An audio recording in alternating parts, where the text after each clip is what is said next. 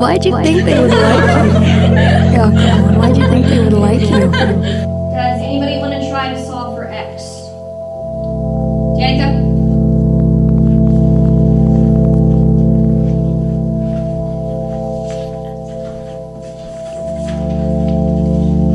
Don't kid yourself.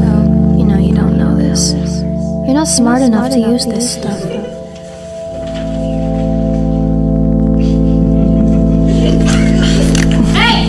Oh, you're gonna see that one later.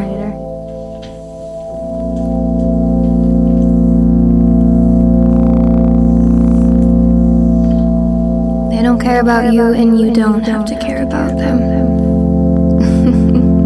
You're not gonna get what you really want. You should just do it. Just do it.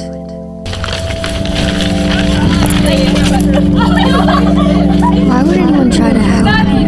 You're really not worth helping. Why'd you think they would like you? You're not smart enough to use this. You're not gonna get what you really want. Why would anyone try to help you? Why'd you think they would like you? You're not smart enough to use this. Why would anyone try to help you? Why would anyone try to help you?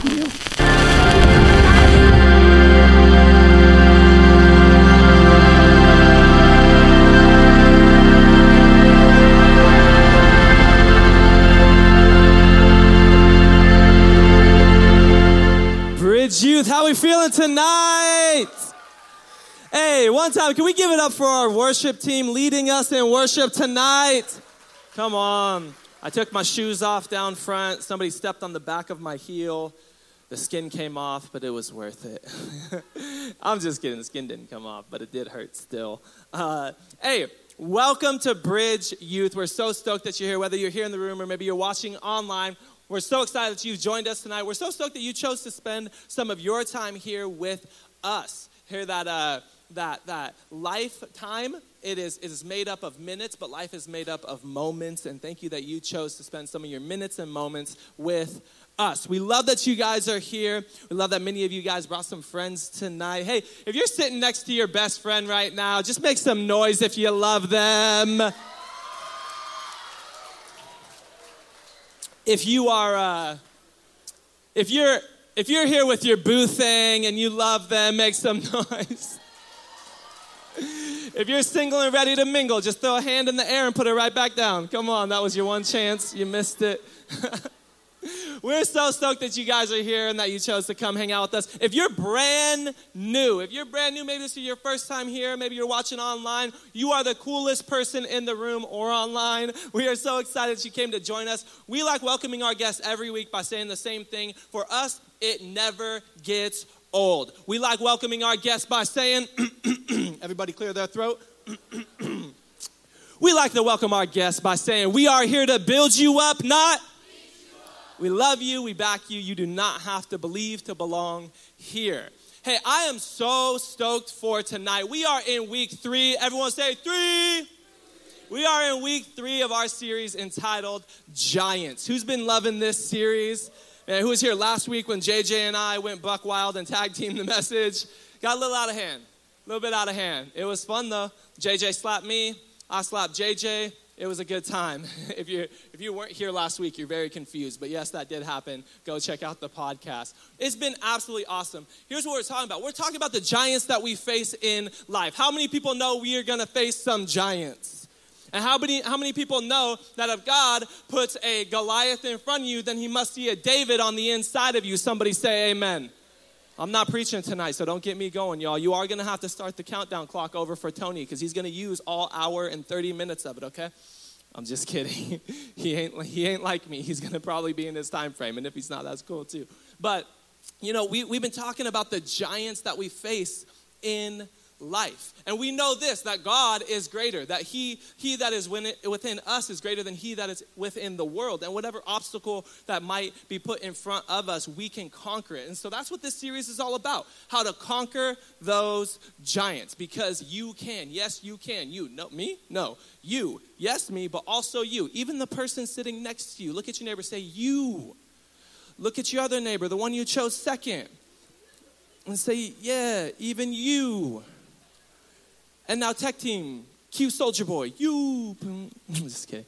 If one time they ever do that, it would be like a dream come true for me. But yes, you can conquer the giants. Somebody say amen. The question is how? And what are the giants? And what are we going to face? And so we've talked about a handful of these giants. And I just thought that it would behoove us. Everyone say behoove. You guys know what the word behoove us. But the word behoove means like benefit. It would be for our good. It would be for our good and it would benefit us. If I brought in somebody, a friend of mine who, you ever meet somebody and when you meet them, your first thought is, they are the real deal. Like they're for real. Does anybody else just like appreciate and love authenticity nowadays? Like with so many fake people around the world and on Instagram and making music and in movies and influencers and all that. Like, man, I just love real, authentic, genuine people. And once in a while, you'll meet, and especially in ministry, you feel this. You meet someone, you go, they are the real deal.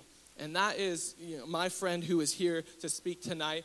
This man has been, who's ever been to, raise your hand really quick if you have ever been to youth convention. This man is the one who puts on youth convention. He's in charge of it. He is the CEO, the CFO, the boss of the boss. He's the one who organizes that whole thing for us. And if you haven't been to youth convention, man, we are just believing it's coming back in 2022, and it'll be phenomenal. Okay, he is the lead pastor, Life Point Church in San Diego, planted in 2012. That was the year the world was supposed to end. So the world's supposed to end? No, let's plant a church instead. What I love about Tony is he's a great pastor, he's a great leader, he's a great communicator, he's a great preacher. But better than any of those things, I learned from a friend of mine. He would often say, so-and-so, good man, good marriage. That's what you say about certain people. You say, good man, good marriage. Tony is a better husband than he is a pastor. Tony's a better father than he is a pastor. He is better off the platform than he is on the platform. And there are certain people that we know and that are doing God's work who they are fantastic on the platform and off the platform maybe not so much. But Tony is a guy who is better off the platform than he is on. He's got character and integrity. And I just believe that Tony has a word for us tonight. Tony has been in ministry for you did youth ministry 25 years. You're still doing youth ministry though, is the thing. And doing youth ministry that long, he has got some wisdom. So do me a favor tonight, Bridge Youth, be you in how crazy you are and how you yell, yes, that's good, amen, come on, preach it. You can even tonight. I am releasing you the permission. Don't ever do this on a Sunday morning, but feel free tonight, as my friend Tony preaches, to say, preach it, white boy. Just choose your favorite on the count of 3 and practice. 1, 2, 3. Get prepared for that, Tony. Hey, would you guys do me a favor? Would you stand to your feet? Would you put your hands together for my friend, Tony Orlando?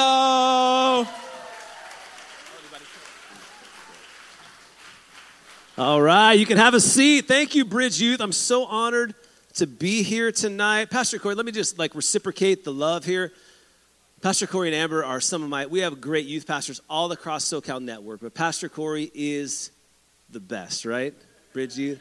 And Amber, I actually like Amber a little better than Corey. Can I even say that? Is that okay? Can I say that? I want to say this, guys. I'm so honored to be.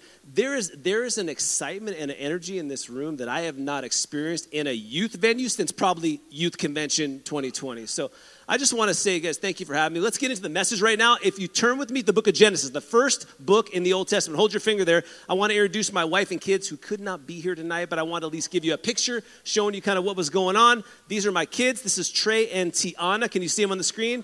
Kind of a little bit. Yeah, that's Trey and Tiana. Trey turned 13 a month ago. My daughter turned 11 about 2 weeks ago. And we went through puberty in quarantine. That's what happened. Yeah. I watched it happen, Pastor Corey, before my eyes. And junior hires. Where are the junior hires in the house? Junior hires here? Junior hires? If you look like me, there is hope that this could be your wife someday. Check this out. Yes. That is my wife, Leah. Yeah, I'm down with the brown, as you could see. And we got We got any brown here? Come on, give me a little love if you're brown. We got a bunch of white people in Temecula. Okay, any brown? Okay, so I am definitely down with the brown. I don't know what it is. That's Leah, my little mamacita, and she could not be here. We have been married 21 years. It's been such a great ride. Now, my wife is, and I'm probably, could I let you know a little secret? I'm a little more brown. Now, I'm full-blooded Italian, so I'm not really brown. Corey said, like, preach it, white boy. Okay, whatever. So, but I'm like brown. Like, I grew up in San Diego. We're like 10 minutes from the border, right? I did construction with my dad, working with dudes who didn't have their card. You know what I'm talking about? So I'm like learning the language. I learned, hey, you want to know all the bad words? Talk to me after service. Okay, it's cool. But I know more Spanish than my little mamacita who grew up in Northern California. But I'll tell you what, she is what I call selectively Mexican. She is a Selexican, okay? She's Mexican when it's convenient. For example, we go to no, I'm being serious. She's a Selexican. So we go to like a little like fast food place and we're ordering for the kids and she'll be like, okay, we're getting kids meals for the kids. Okay, we'll get, chicken nuggets. She's saying like as a white girl would, okay? Like chicken nuggets, fries, fruit punch, and a quesadilla. And I'm like, what are you talking about? Like, but she says it like a quesadilla. And then so we'll go to another restaurant, and then she'll talk to me about, like, hey, we're having the kids' birthday party. Tony, can you go get like pizzas from Little Caesars, right? $5 hot and ready's, no joke. Can you go get Little Caesars? Can you go get like pin the tail on the donkey? And we need gift bags at Party City, and we need you to go down to this place in National City because they have really good piñatas. I'm like, it's a piñata. It's a piñata. It's a quesadilla, right? But she is selectively Mexican, and I am so honored to be the husband of her. She's an amazing, amazing woman. She's like super quiet, but she loves Jesus so deeply, and it's so evident in her life. So if you ever get a chance to meet her, say hi to Leah. So I just want to tell you this. You're in this giant series, and I just think that tonight you don't need to be preached at. You don't need to be talked down to. You need your voice to be heard. And so I want your voice to be heard tonight through God's word. And I'm just going to say a quick prayer, right? Because I want to not be me, but I want to be God's word speaking. Heavenly Father, right now, in Jesus' name, may my words be your words for the lives of these students. In Jesus' name, amen. So we're in this giant series, which I love. Pastor Corey did such a great job. Week 1, talking about the giant of rejection, right, Pastor Corey? And then him and JJ, I didn't know, bro, you had a girl at 8 years old. Like, that's impressive, man. I was like, wow, that is really, really good. And I didn't know that when you were in kindergarten, there was no iPhone. Are you serious? How old are you? Are you 20, 21? Oh, man. Anyway, so can I just tell you this, students? And how many of you glad to be here, like in a room, not wearing a mask, other than when you're down front? How many of you glad to be here right now? Okay. So I'm going to tell you something, because we talk a lot about COVID. We hear on the news, COVID. When's it going to be over, right? We're super excited about summer camp at Pinecrest. We're super excited about summer weekend. But I can just tell you this, like I'm going to tell you this. Stop grieving. It's time to move on. Stop grieving. It's time to move on. Now, I learned that lesson from my daughter about 5 years before COVID, and I will tell you why. We don't have pets in our home, but we have turtles. Okay? Because you have to technically be able to pet an animal for it to be called a pet. So we had these red-eared sliders, these little turtles. We had Zumi and Ming Ming. And Zumi was my son's, Ming Ming was my daughter's. And to make a long story even longer, one day I was home and I saw Ming Ming not moving. We're getting ready to go on a trip to Las Vegas. My wife says, what are you going to do? And I'm like, so I'm the grief counselor all of a sudden? I got to break the news. Now it's my daughter's. She doesn't know. So I go pick up my kids from school. I bring them home. I say, guys, I need to tell you something. We've lost one of the turtles. And immediately they both wonder whose turtle has died. And I said, I'm so sorry, Tiana. It's Ming Ming. And she begins to bawl her eyes out. So what do I do like any good pastor, Pastor Corey? We have to do a service for our turtle, right? So we take the turtle. It's like, okay, we couldn't really flush him. He was kind of like bigger than the, so anyway. So we go out in our backyard and I bring my shovel and I'm trying to be serious, right, students? I'm trying to be serious. So I dig a hole. We put the turtle in there. Tiana's still kind of weepy. She's got little tears in her eyes and she's very sensitive. And so we bury the turtle. I pray my best pastoral turtle prayer. Lord, let Ming Ming rest in peace, earth to earth, ashes to ashes, dust to dust. And we say a prayer, and we had a little like flag marker that had Ming Ming's name on it, and I said amen. And I said, amen. This is where I learned, stop grieving. It's time to move on 5 years before COVID from my daughter. I said, amen. My daughter turns around. There was a roly-poly on the ground. Do you know what a roly-poly is? Yeah, there was a roly-poly on the ground. And she looked at it and said, Dad, a roly-poly, my new pet. And she, within 5 seconds of the funeral being over, she had moved on. So I want to encourage us tonight, stop grieving, it's time to move on. Let's talk about the giant in Jacob's life. There's a man named Jacob in the Old Testament, here in Genesis. His name is Jacob. We're going to learn some lessons from this guy who faced giants his entire life. Now, 4 things that Jacob possessed. If you're taking notes, you're going to write down 4 words tonight. 4 things that Jacob possessed. Number 1, he possessed a ladder. Now, this is in the form of a dream, and I'm going to read it to you like this. It should be on your screen. It's in Genesis 28, verses 10 through 12. Now Jacob went out from Beersheba and went toward Haran. So he came to a certain place and stayed there all night because the sun had set. And he took one of the stones and put it on his head. So his stone became a pillow. And his head lay down flat in the place to sleep. Then he dreamed. And behold, a ladder. In some versions, it's like a stairway to heaven. No pun intended for those that know Stairway to Heaven. Was set up on the earth. And its top reached to heaven. And there the angels of God were ascending and descending on it. So hold that thought. Jacob possessed, the first thing, he possessed a ladder. We'll get to the rest of that story at the end. So give you a little context on who Jacob was, his life, and everything he was about. This guy had problems coming out of the womb. How many of you had a tough birth? We have some twins here, right? Kenneth, you're a twin, right? Your brother, okay. We had the guys doing announcements. Quincy, you guys are twins, right? You guys are paternal twins, right? I can tell you guys. Yeah, where are you guys? So you have to. So sometimes your womb mate causes you problems, right? Okay, so here's what happened. So Jacob was twins with his brother Esau, and Jacob was second. His brother Esau was first. Some of you know about his brother Esau. His brother Esau was hairy and a redhead. That's true. Look it up in the Bible. He was a hairy redhead. So just picture that not coming out the womb, but later, okay? That would have been really weird. Okay, so he was hairy, a redhead, Esau, and then Jacob, as he was coming out of the womb, he was holding on to his brother's heel. And immediately his name Jacob meant heel grabber, supplanter, and deceiver. And later on, he stole his brother's birthright for a bowl of soup or a bowl of lentils. So the story goes like this. Esau is out. He's the hunter, the redhead with the beard, hairy, and he's out. And Jacob is making this stew or lentil soup. How many like lentils? Anyone like lentils? Okay, great. Here you go. Yeah. So those are the cool ones from Costco. Don't eat them now. They need like a minute in the microwave. Okay, so he stole his brother's birth. So Esau comes in. He's starving after a long day hunting. He says, please, Jacob, can you give me a bowl of lentil soup? And he said, yeah, sell me your birthright.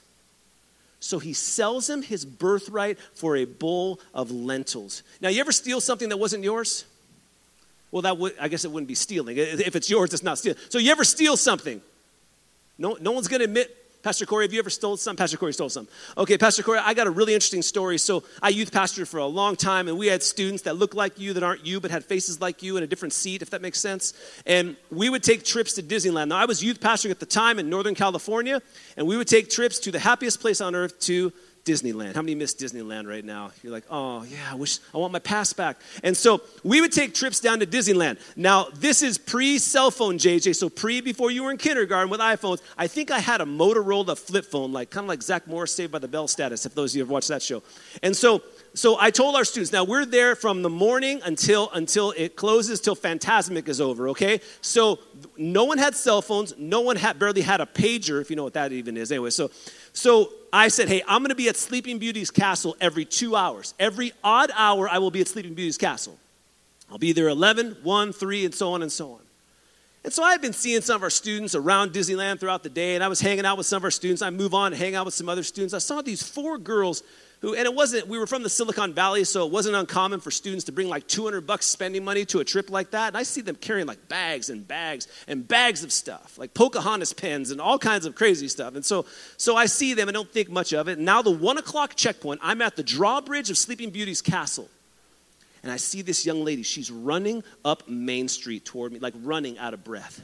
She's like, Pastor Tony, you got to come to Disneyland Security right now. No, I'm kind of like mad and excited. Like, I'm like, Disneyland Security? I've never been to Disneyland Security. This is good. So I walk. Now, for those of you that don't know where Disneyland Security is, as you walk in the park, it's immediately to your right. So I'm walking down Main Street all the way to the front, right past the Lincoln little theater there. And right there, I go past the post office and into this little, where there's bathrooms there. And then all of a sudden, I walk through the threshold of what was Disneyland, the happiest place on earth, to Disneyland Security. I walk behind a door. There's an Anaheim police car there. There's walkie-talkies on the wall. There's guns. There's people. I am blown away. It's a completely different world. What I found out is Disneyland runs Disneyland like a small city, because there's 35,000+ people there every day. They have to run it like a small city. So I get there and I see our 4 students sitting there in this office, and they're crying.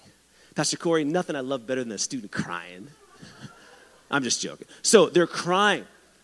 And this guy says, we caught these 4 young ladies stealing. We were following them all day. Now, trust me, if you ever want to steal at Disneyland, don't. They have people in plain clothes everywhere. And he said, we caught them outside of Star Tours. They were stealing, and we're going to ask. So here's what happens. I never knew this. If you steal at Disneyland, here's what happened. You get asked to leave the park immediately. You get fined $175. And you can't come back to the park for a year. And they can arrest you. Since they were minors, you said, we're not going to arrest. You need to call their parents and have them come pick them up. Now, we're 6 hours away. Can you imagine that car ride? I call all their parents. They're not answering. They're at work. So now we have to make a decision. I had to go out in the van, leave these girls out in the van. I didn't leave them out in the van. We had to have youth leaders like wait with them like on shifts every 2 hours. And the worst punishment was after, and like every student knew about. So like their punishment was like the ridicule from other students like you. And so one of the girls left her purse, so I had to go back into Disneyland Security, which I was kind of excited to go for my second time. And so I go back in, and I say, hey, one of the girls left her purse. I said, come here. You want to see an itemized list of everything they stole? It was like $485 worth of merchandise. And this is back in like 1996, so that's like a lot of stuff then and now. And so we talk about stealing something that is not yours. Jacob, from the moment he came out, he was trying to take something that was not his. So fast forward a little bit. Jacob started working for this man named Laban. Now, he was working now. How many have a job? Anyone have a job here? Cool. So if you go to work for Starbucks or Chick-fil-A, usually when you agree to employment, you know that you're going to make a certain amount, whether minimum wage or otherwise, that's going to be the amount that you make.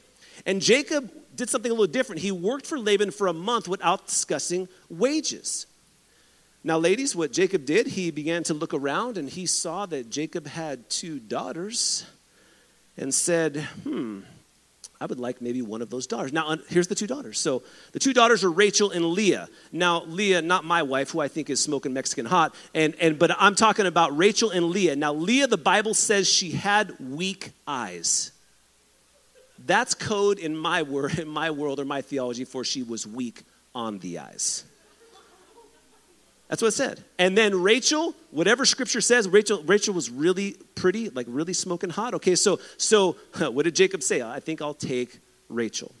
So then what happened was they agreed. He went to Laban. They agreed. You can have my daughter Rachel if you'll work for me for 7 years. Young ladies here in the front row, if a guy is willing to work for your father for 7 years, you may want to consider. Just think about that for a moment. So they agreed. Now here it is. And girls get ready, all the girls in the house get ready to say, oh, okay, ready, here we go. So Jacob served, Genesis 29:20. So Jacob served for 7 years to get Rachel. Here it is. But they seemed like only, I need like music right now. So they seemed like only a few days to him because of his love for her.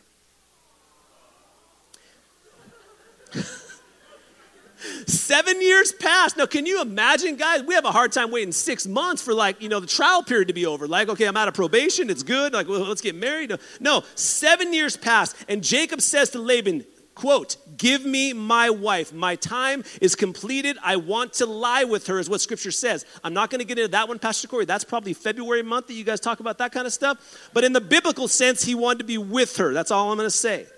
And so Laban somehow tricks Jacob into marrying the wrong daughter. Now, I'm not sure if she had some kind of veil. I don't know if it was in the dark. I have no idea what happened. But all I know is Jacob woke up the next morning and went, and saw someone else there, not Rachel, but Leah. And what does he say? What have you done to me? What have you done to me? How could you do this? I served you for 7 years for Rachel, and you have given me Leah. And Laban's response was, well, it's customary for the firstborn daughter to get married first. And so Laban kind of gives him a consolation prize. He says this. He says, wait for the bridal week to be over. They have like a bridal week, probably a week of celebration, of partying. Wait for the bridal week to be over, and I will give you Rachel as well, ... for another 7 years of labor. Ladies, if a guy's willing to wait for you for 7 years, you may want to consider. If he's willing to wait for you for 14 and work for your father, you sign the dotted line right now, okay? That's what you do. And so the story continues. Now, fast forward. We're joining Jacob on a journey outside of camp in Genesis chapter 32. So a journey outside of camp, and what happened this one night? That night, Jacob got up and took his how many wives? 2 wives. His 2 female servants and his 11 sons, and crossed the ford of the Jabbok, which is a river. After he had sent them across the stream, he sent over all his possessions. And this is where it gets really interesting. So Jacob was left alone, and a man wrestled with him until daybreak. Isn't that like the coolest end of that little script? So Jacob was left alone, and a man wrestled with him until daybreak. So understand, he's sending his 2 wives, his 2 servants, his 11 children, all of his livestock, all of his possessions on the other side of the river Jabbok. So Jacob's there left alone, and a man begins to wrestle with him until daybreak. Here it is. When the man saw that he could not overpower him, he touched the socket of Jacob's hip, so that his hip was wrenched, and he wrestled with the man. But then the man said, let me go, for it is daybreak. They've been wrestling for hours. But Jacob replied, I will not let you go until you bless me. And so we talk about this whole idea of a wrestling match where they're wrestling. You ever wrestle with your brother or sister? You know what I'm talking about? They were wrestling all night long until daybreak. The man who Jacob wrestled with refused to reveal himself directly. Now, if Jacob would have realized who he was fighting against, maybe he would have never engaged the man in the first place, because Jacob was wrestling with God. Can you imagine that? Wrestling with God? Now, I've had some I know, Corey, you're close to your brother. I have a brother that's we're 6 years apart, but we were still close enough for him to be a punk in my life. So I constantly was wrestling him until he got bigger and his shoulders got wider and he was taller than me.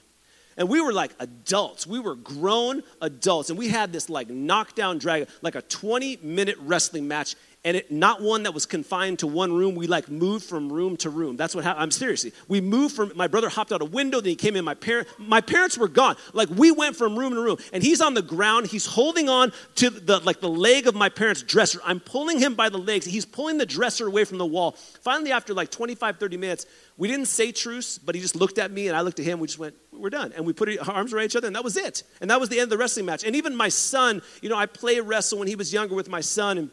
And what do you say when someone does something to you and you want them to stop? You say one word. Uncle. Yeah. And in my home, for some reason, I don't know what we were watching at the time, probably something Disney, we say Uncle Mermaid in our home. I have no idea where that started, but we say Uncle Mermaid. Uncle Mermaid, stop. And so this wrestling match that's taking place, Jacob doesn't know that he's not going to win. He's wrestling all night thinking that somehow he is going to win. And sometimes we think it's wrong to wrestle with God. You ever wrestle with God? You ever had those conversations like, Lord, I don't understand you right now. Lord, I don't get you. Lord, you don't make sense. Sometimes we think that's wrong. It's okay. It's okay to wrestle with God. You know why? As long as we know that we're not going to win. We're not going to win. And so Jacob says this out loud, I will not let you go until you bless me.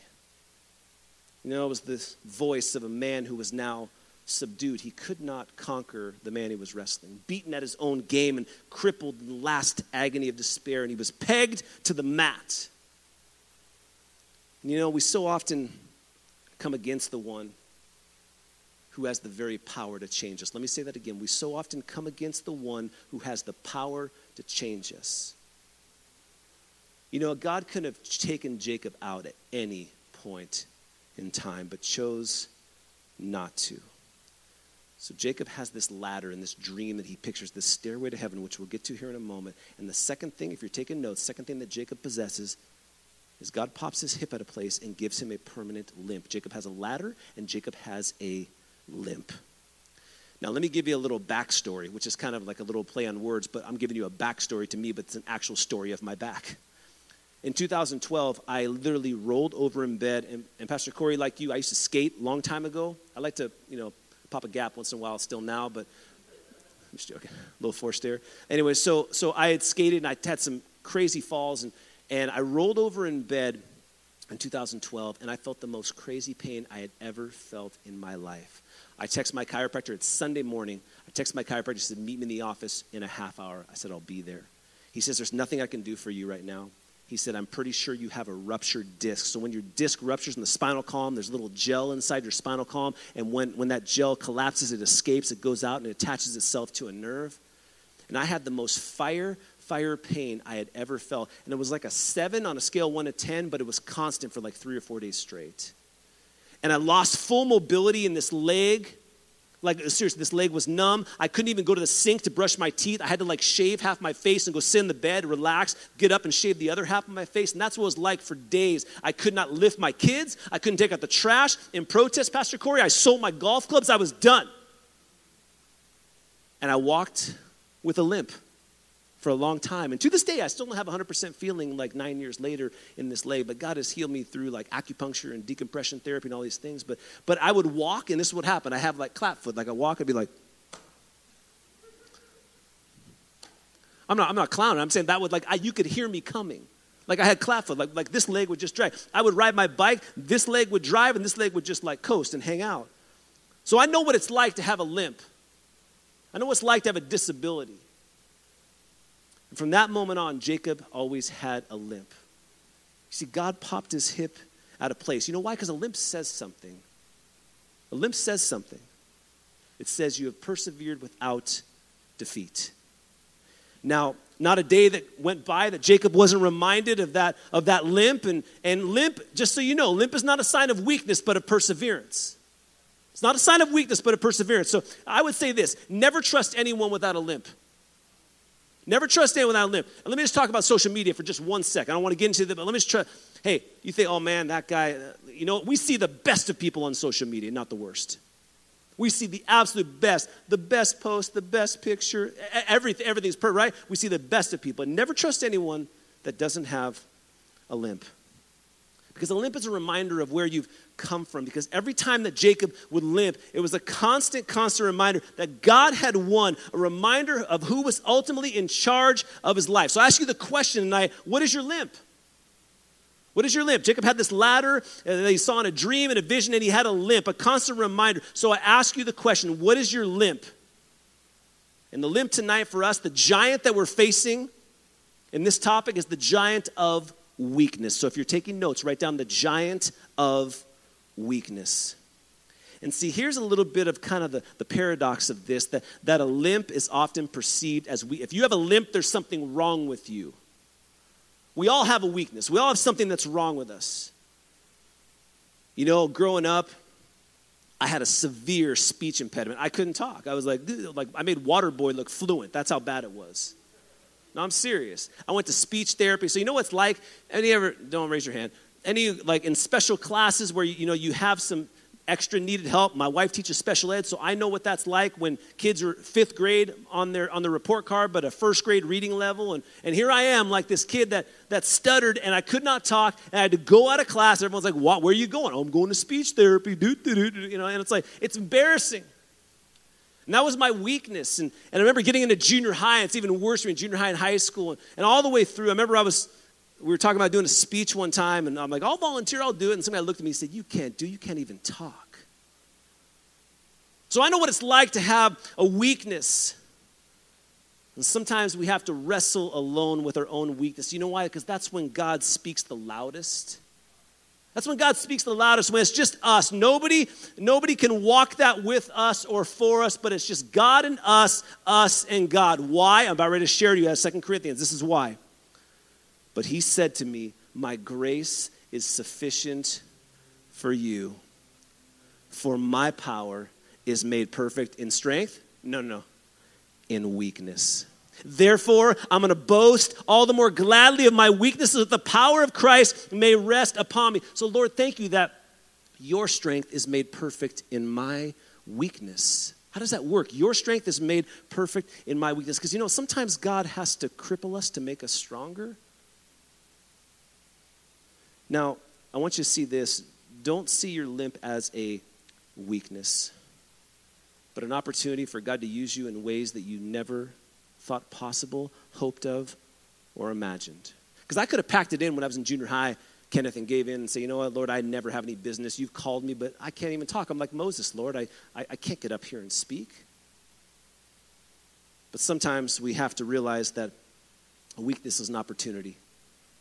Now, we live in a culture that celebrates success, and we look down on defeat. Except for in Little League, where everyone gets a ribbon, like a participant trophy. I'm not talking about that. But we do live in a culture that celebrates success. If you're a winner, you're a winner. But we look down on defeat because sometimes we have to realize that defeat is mercy. As we saw with Jacob, defeat is mercy. Defeat is what saves us.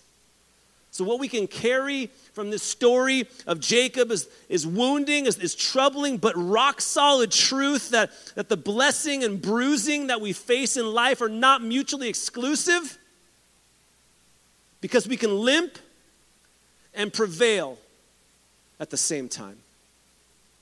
We can experience healing in brokenness. If I want to engage with God, if I want to wrestle with God, then I must expect that I'm going to be changed in the process. I'm not going to come out the same. Jacob saw that, right? That if I'm going to wrestle with God, I'm going to come out with a limp. I'm going to come out differently than when I start. And not always in the ways that are painless or comfortable or easy. Because you know why? I can't dictate the terms of my blessing. I can't dictate the terms of my blessing. Lord, will you bless? That's what Jacob, Lord, will you bless me? He didn't even know it was God. Will you bless me? I can't say I want the blessing but not the limp. Why? Because sometimes the blessing is the limp. Sometimes the blessing is the limp. So Jacob's been given this ladder in a dream, which we'll talk about here in a moment.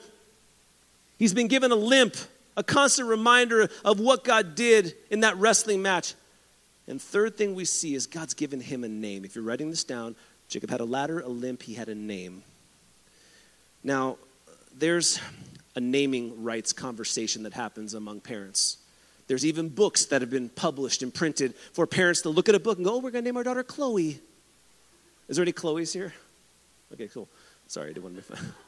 But we had this whole naming conversation. And my wife and I, for both kids, Trey and Tiana, both, we did not know what we were having until they both came out. We did ultrasound, we just didn't know gender until they came out. So we were trying to get boy and girl names for both of them. And we'd have conversations, and I would throw out a name, and Leah would go, I kind of knew a guy, his name was that, and he was like, he was kind of mean on the playground. She came up with some like weird excuse, and then she'd throw a girl's name out, and I'd be like, I kind of dated a girl like that, and she smelled like soup. Yeah, she smelled like soup. I'm not going to name a girl like that if she smells like soup. And so I thought, hey, I want a strong name if we have a guy, right? I love Greek mythology. I wanted to name our son Prometheus. I promise you. I'm like, Leah, I want to name our son Prometheus because he's the god of fire. And we will call him Promo for short. Prometheus, the god of fire. I have made fire. No, I'm just joking. And she's like, no, we're not doing that. And then I'm like, well, let's do something. Let's do Jesus justification like we do with tattoos, right? So I'm going to name our son Jericho James.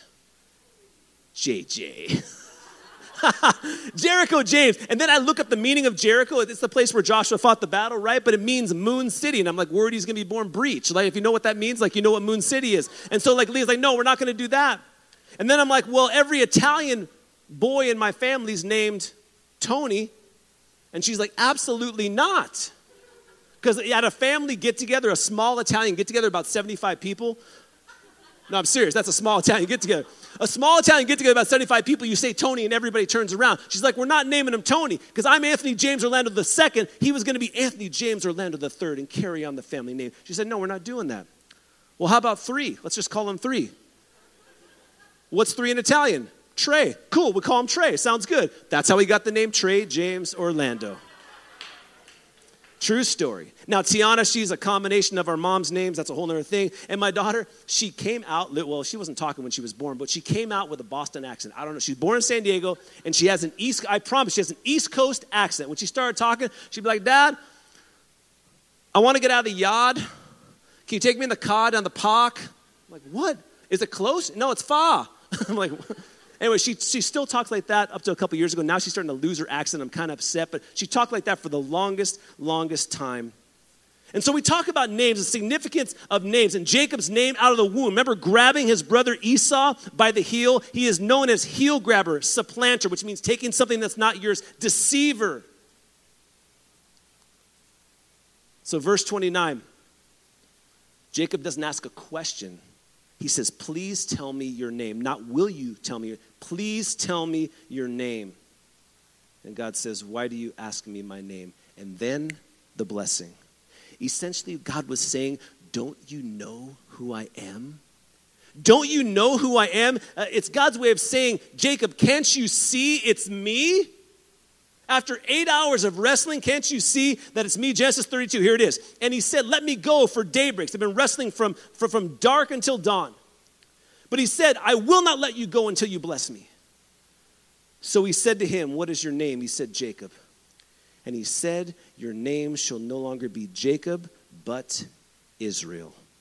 For you have struggled with God and with men and have prevailed. Then Jacob asked, saying, tell me your name, I pray. And he said, why is it that you ask about my name? And he blessed him there. One more time. He said, your name shall no longer be called Jacob, but Israel. For you have striven with God and with men and have prevailed. You know what Israel means? One who wrestles with God, or Israel is known as God's chosen people.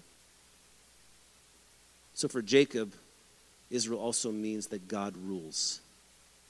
Now that's a lot better than heel grabber. That's a lot better than supplanter. That's a lot better than deceiver. So when Jesus Christ comes into our lives, students, we have a new name and a second chance. Man, I'm so glad. I'm no longer heel grabber, supplanter. He's no longer Jacob, but now Israel, God's chosen. I'm no longer Tony, but I'm chosen by the living God. I'm a child of the living God. Now, as the band comes back, if I can have the band come back, that'd be great. We talk about your past being cast aside, your past being forgotten. You know why? Because we've been given a new name.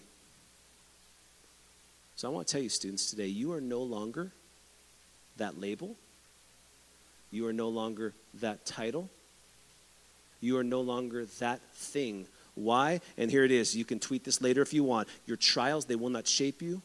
They will shape you, but they do not have to define you. Let me say that one more time. Your trials will shape you. The things that have happened to you in your life, they will shape you. You cannot deny the fact that you faced verbal abuse as a child growing up. You can't deny the fact that you were abandoned and left with a single mom to be raised by yourself. And those trials, they will shape you, but they do not define you. That is not who you are. Because everything the name Jacob represented was gone once God gave him the name Israel. Once God said, Jacob, you are no longer heel grabber, you're no longer deceiver, you're no longer supplanter, you are my chosen. And so I want you to consider something. There's another backstory to this story as we close here. We got about 5 minutes. Consider the last time in the story of Jacob that he asked this question. He was asked this question before, what is your name? He was 20 years younger, standing in front of his failing health father, Isaac. Now Isaac was blind, and remember that Jacob had stolen his brother Esau's birthright for a simple bowl of lentil soup. Well, that wasn't good enough that Esau just gave him his birthright. There had to be blessing attached to that. And so in order to go in, his father was blind, so his father would not know the difference between Jacob and Esau. So what did Jacob do? He put on his brother's clothes. He put fur on his arms to look hairy.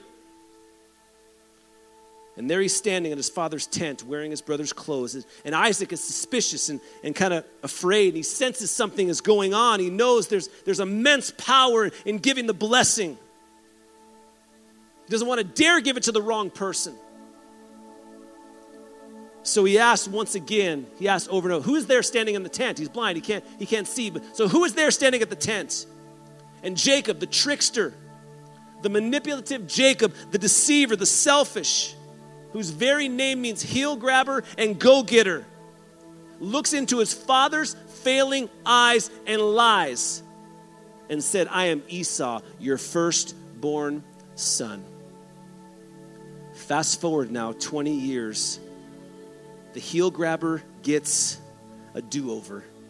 He gets a do-over, still groaning in pain from his wrestling match with God. He hears the question leave the stranger's lips. What is your name? In other words, what is your identity? Who are you? I have to wonder if this is the question that God asks us to each time that we wrestle with him. What is your identity? Who are you? And God, I don't believe God asks us that, not because God doesn't know who we are, but because we so often, we don't. God's not asking us for his benefit. He's asking us for our benefit. Or we do, but we don't even want to face the fact that we know. What is your name? Who are you? No, who are you really? And so at that moment, that 20-year hiatus where Jacob had a do-over, and God had touched him there. Popped his hip out of place, gave him a limp, and gave him a new name now. And it's very typical in biblical times where if God did something at a place, they would name that place. So here it is. So Jacob called that name of that place Peniel, for I have seen God face to face, and my life is preserved. Just as he crossed over Peniel, the sun rose on him, and he limped on his hip. Now, it's important to remember that places where God shows up and contends with us, we need to name those places. Students, this summer at Pinecrest, you need to name that spot where God touches you at the altar. That summer weekend, you need to name that spot here, whether it's in the sanctuary, where God meets you.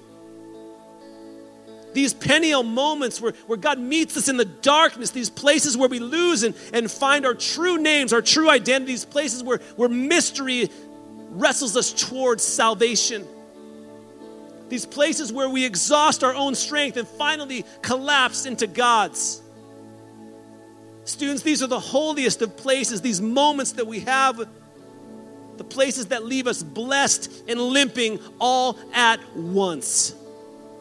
So Jacob had a ladder, he had a limp, he had a name, and lastly, as we close, he had a nation. You had a nation. Yeah, because the second half of that dream, what I didn't tell you, and this was a little foreshadowing what was going to happen for Jacob. Here it is. This is after he saw the ladder, the stairway to heaven. And behold, the Lord stood above it and said, I am the Lord, the God of Abraham, your father, and the God of Isaac. The land on which you lie, I will give you to you and your descendants. Also your descendants shall be as the dust of the earth. You shall spread abroad to the west and the east, to the north and the south, and your seed, all the families of the earth shall be blessed. And so Jacob, like his grandfather Abraham, who God promised, your descendants will be more numerous than sands on the seashore. And like his father Isaac before him, now the blessing came through a nation. He had a ladder, he had a limp, he had a name, and a nation. You see, Jacob had suffered such great loss in his life, right? Loss of mobility, he had a limp. Loss of identity, loss. 2020 was all about loss. But look at everything Jacob gained. He now had a limp. He gained a limp as a reminder. He had a new name. He was no longer a deceiver. He was no longer a heel grabber. And he gained more than he could ever dream or imagine. And students, I want to share one more time. This has been a year of great loss. I have prayed for you, Pastor Corey. I have prayed for your students. I pray for students all across our SoCal network. Why? Because I know it's been the hardest on you. I watched my kids in elementary and junior high going through what they went through, but not what you went through. It's been a year of great loss. And so I'm going to come back full circle what I said before. In order for us to stop grieving, because it's time to move on, we need to face the giant of our weakness. So students, I'm going to ask you, will you stand with us tonight? Will you stand? I'm not going to embarrass anyone, I promise, but I want about 10 or 12 students to come forward. Here's what I want. For some of you students,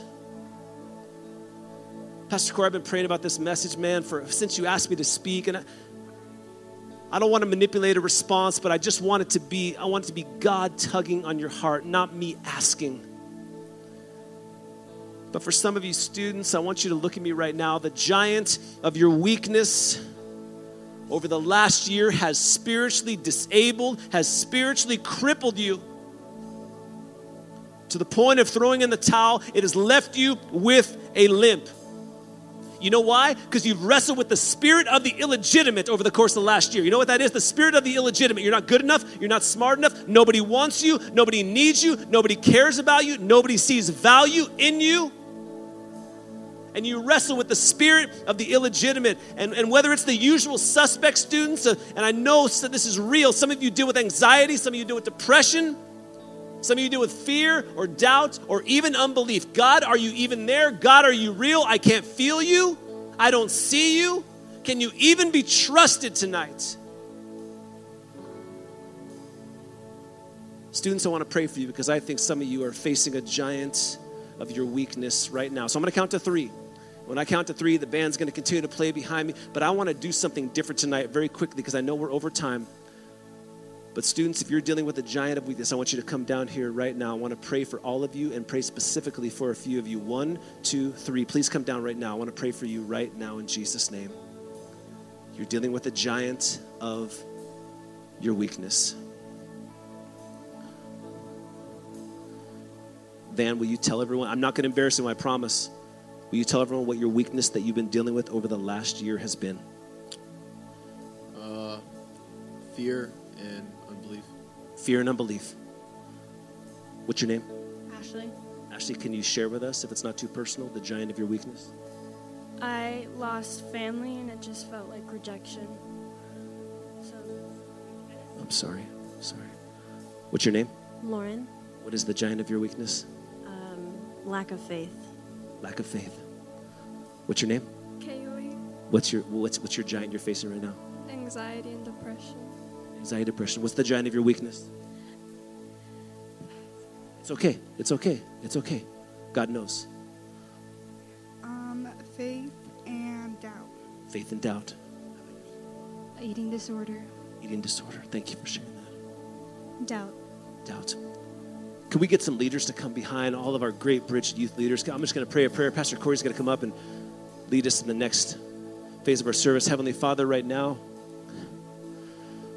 Lord, like Jacob, Lord, these students have wrestled with you over the last year. They've wrestled with their weakness that has been a giant killer in their life. But Lord, as Pastor Corey said, to face the Goliath outside, Lord, of us, we have to know deep down inside we have a David lurking deep within inside of us. So I pray, Lord, for anxiety. I pray for doubt. I pray for unbelief. I pray for eating disorder. I pray for family loss, Lord. I pray for anxiety, depression, Lord, thoughts of suicide. And Lord, the list goes on and on. And Father, may every student in this room, the ones that didn't come forward, who are struggling right now, who are dealing with the giant of their weakness, Lord, may you wrap your arms around them. May they know, beyond a shadow of a doubt, Lord, that tonight you're going to change their name. They're no longer going to be known by the label. Lord, the trials in their life, they have shaped them, yes, but they do not have to define them. And so right now, Lord, through the brokenness of a limp, Lord, because a limp is a reminder and a limp is often the blessing where we realize and look back, Lord, that's what you did at that place at Peniel. That's where the blessing occurred. That was the moment at camp. That was the moment at convention. That was the moment at summer weekend, Lord, where you did something real. So, Lord, I pray, Lord, that tonight, through our limp, that tonight we would begin to stop grieving because it's time to move on.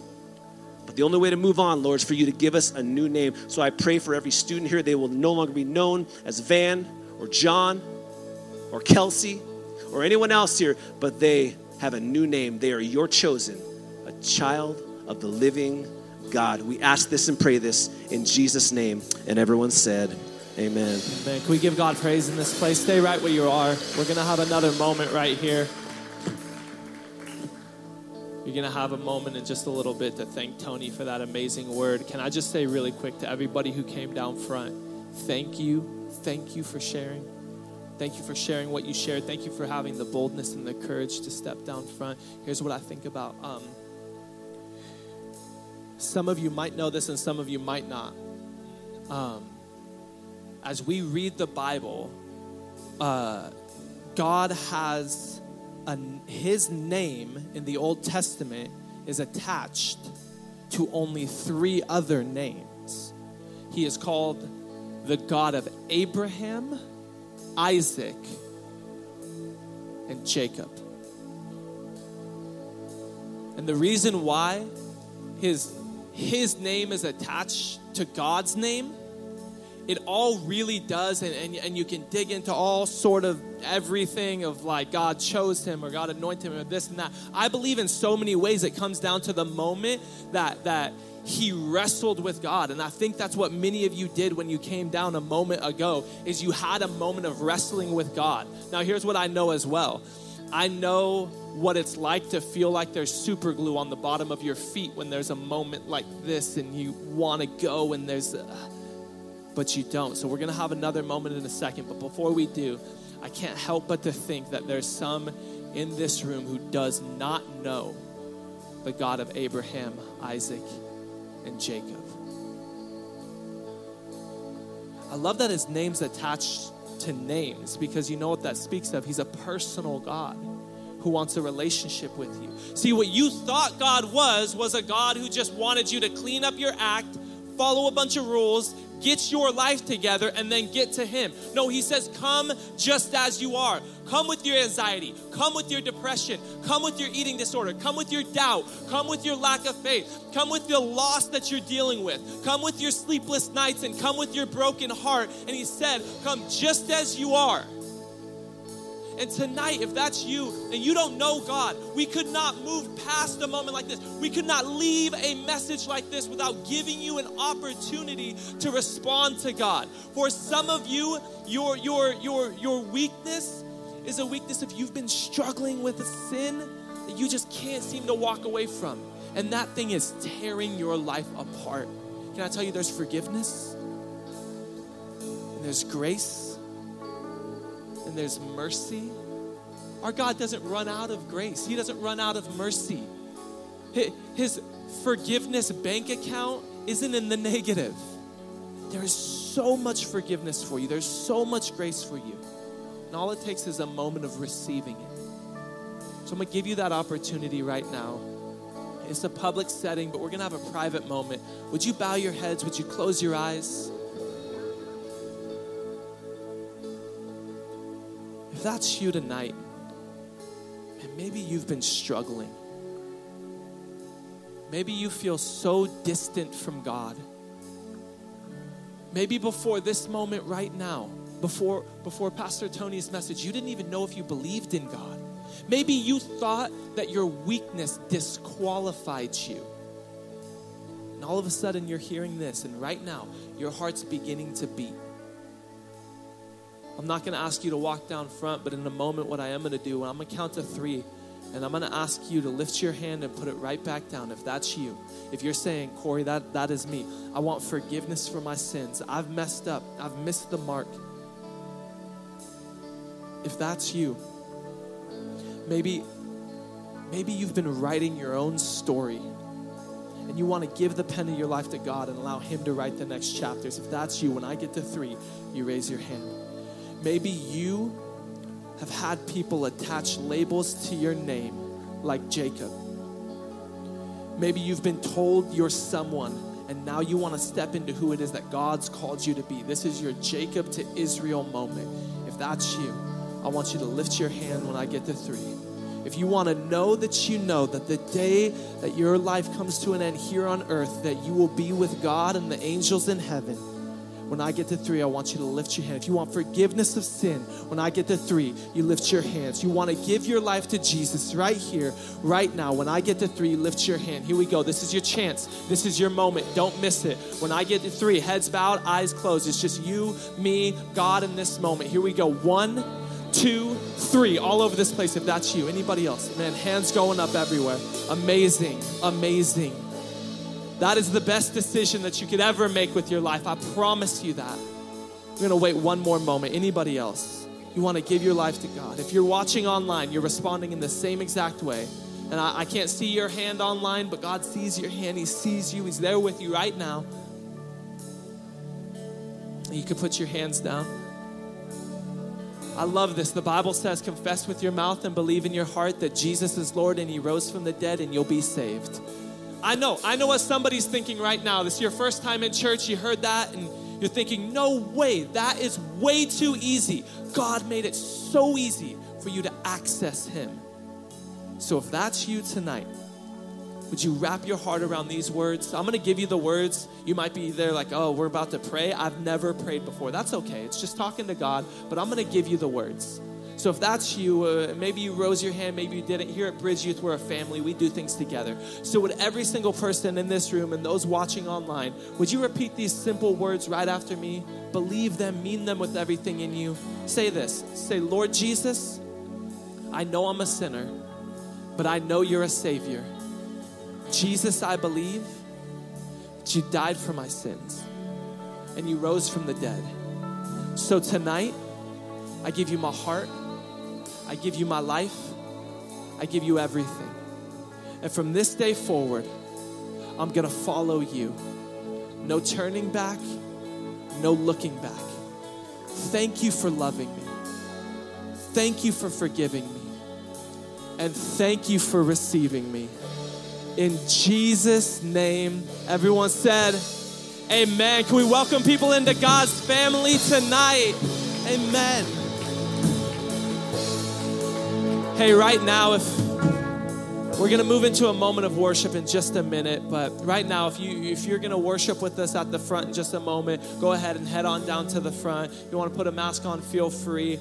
Head to the front. We're going to have one more moment. Kenneth, would you do me a favor? Would you hand me my journal right there? I don't even know where Tony went. Tony got raptured, you guys.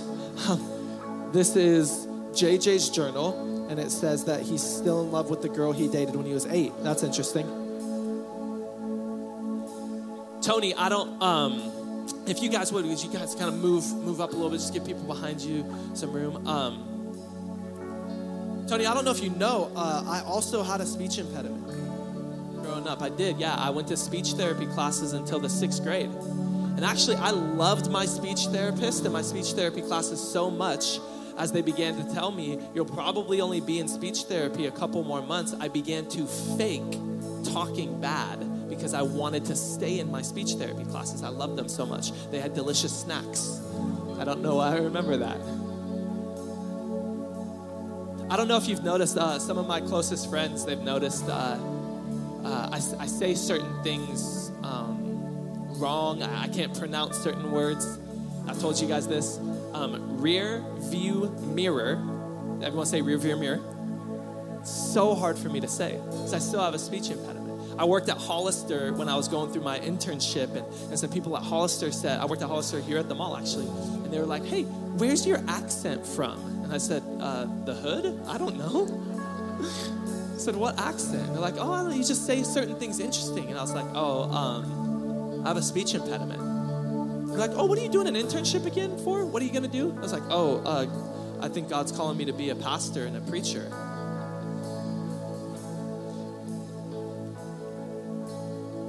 Tony, as you were talking, I started thinking about the young person who has something about them that thinks that it disqualifies them. I was thinking about the young girl the young girls in our group who were taken advantage of by someone that they were supposed to be able to trust. And now in their mind, their name's not Jacob, deceiver. Their name is damaged goods, and they think that about themselves. And to the young lady in the room who you think that you're damaged goods, and you think, and you've let the enemy lie to you and say that you will never find a godly husband who will love you and value you and cherish you, and a joyful, amazing, adventurous marriage is there for everybody else, but not you, because you're just damaged good. Can I tell you tonight that might have been the name you pinned to yourself, that might have been the name somebody pinned on you, but tonight God is giving you a new name, and a new name is masterpiece. Your new name is fearfully and wonderfully made. Your new name is healed in Jesus' name. I'm believing right now in this moment that to the young ladies And there's a few young ladies in my heart and my mind. There's some of you I know. There's some of you that I don't. There's some of you I know your name and your face. There's some I only know your face. And there's a few that I maybe don't even know at all. But God's speaking to you. Tonight is the night where God's beginning the healing in your heart. And you might have, Jacob had a limp. Some of us have a scar. A few times I've been asked, Corey, did you have a cleft lip? No, I had a dog bite me in the face when I was a kid. Every single scar tells a story. Every limp tells a story. And for you, young lady, your scar is an emotional one. It's a mental one. That scar is not visible on the outside, but it's massive on your heart. Can I tell you, your scar tells a story. And I love what Tony said. Your limp does not have to be a story of defeat, but of victory. Because God is so good at when you take that and you put it in his hands, he takes what the enemy meant for evil and he turns it for good. Watch how I do this, Charles. Watch this. Noah, watch this. He takes graves and he turns them into gardens. Anybody want to guess the song we're about to worship to?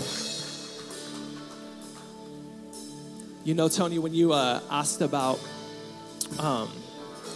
when you asked young people to come to the front if they're facing a giant of weakness, and you said, would you come to the front? And I walked up to the front really quickly, and oftentimes pastors, especially youth pastors, they'll do that. It's like, let me be an example. So I can, I'll just set the tone. I'll set the example. I didn't do that, but through quarantine, and I told a few people this, not very many, but through quarantine, I did not come out of quarantine liking myself more. I came out of quarantine realizing how lazy I could be. I came out of quarantine realizing that I still struggle with depression at a pretty real level. I came out of quarantine struggling with my giant of weakness, which is the giant of insufficiency.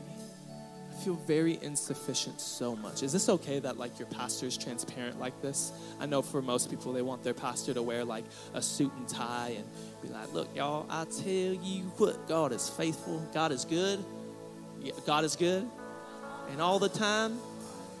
But your pastor's got tattoos and some scars and a story. And your pastor almost every week stands behind that curtain as somebody's grabbing the table to bring up for me so I can preach from it. And I think, how in the world has God called me, some loser skater kid from East Riverside who came from the wrong family, whose dad was in prison his whole life, who has a speech impediment, who struggles with depression on such a real level, who for the longest time, family couldn't even pay the bills, the electricity was turned off, who still to this day doubts himself. How is it that God has called me? But then Tony read 2 Corinthians. That's what you do when you don't know the chapter and verse. Wait, I wrote it down somewhere. 2 Corinthians chapter 12 and verse number 9. We get it, Quincy. You're very saved. Well, 2 Corinthians chapter 12, verse 9. I wrote it down, but I didn't write down the verse because I memorized it. That's how good, that's how saved I am, Quincy. It is not in our strength that God is made strong. It's in our weakness. Can I tell you, oh my goodness, God would receive little to no glory if I grew up this phenomenal, eloquent, amazing, sensational preacher, but instead, I grew up with a speech impediment. Tony grew up with a speech impediment. And then he has the nerve, the audacity. I'm going to say like Kenneth says it. He didn't have the permission to come up and deliver a fire message like that growing up with a speech impediment. But you know what it says? It says, Tony gets none of the glory. God gets it all. Young man in the room who you think you're insufficient because your father hasn't said that he's proud of you your entire life. My biological father wasn't there to say he's proud of me. My stepfather told me he's proud of me twice in my whole life. Once when I graduated high school and once when I became a pastor. Really quick, young men in the room, I just want to hear, I want you to hear from the voice of a father that they're proud of you. Tony, would you come here? Would you just say in this microphone, I'm proud of you. I'm proud of you. Each and every one of you, I'm proud of you and you and you times 200 that are in this room. I'm proud of you. We have another father in the room, one of our youth leaders here. Would you say to these young men that you're proud of them? I'm proud of every single one of you. And I know my son's out here as well, and I'm proud of him. And I'm excited to meet every single one of you. My name is Marlon. Please come and speak to me, and I'll take the time to tell you my story. And I'm willing to hear yours. I'm proud of you. We're proud. Where's your son at? Where's his son at? I don't want to sing. There he is.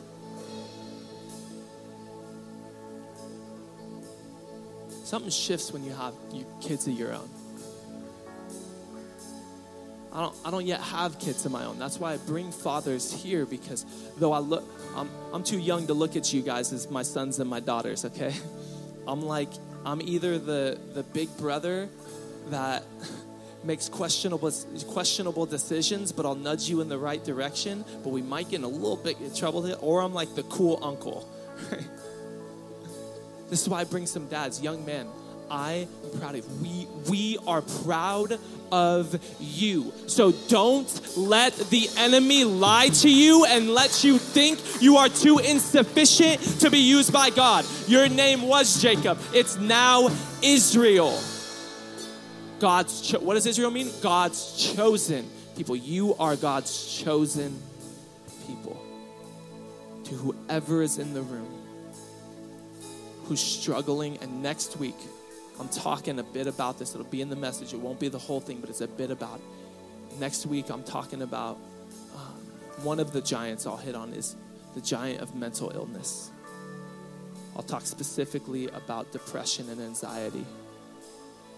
If you are dealing with any sort of mental illness, now please hear me. It does not disqualify you from being used by God.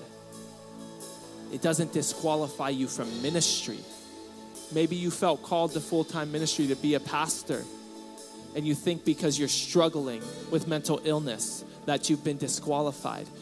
I will likely have my wife share some of her story next week and how she struggled with anxiety. You are not disqualified. God is not disqualifying you. Stop disqualifying yourself. Amen. Amen. Would you do me a favor? All over this place, would you lift your hands in the presence of God? If you need to, close your eyes. Jacob wrestled with God. He had a moment with God. For him, it lasted somewhere around 8 hours, all night.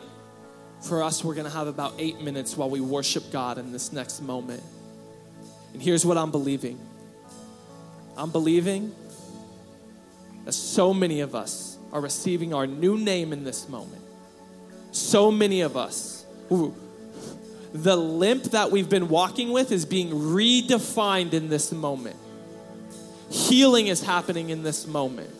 I'm believing that for many of us, what's happening in this moment is for the first time, we are seeing that metaphoric ladder between us and God, and we thought that we could never reach him, we could never have a relationship with him. And in this moment, you're going to connect with God in a real and a genuine way. We're not talking about religion. We're talking about a relationship and moments spent in his presence. And that is what's about to happen.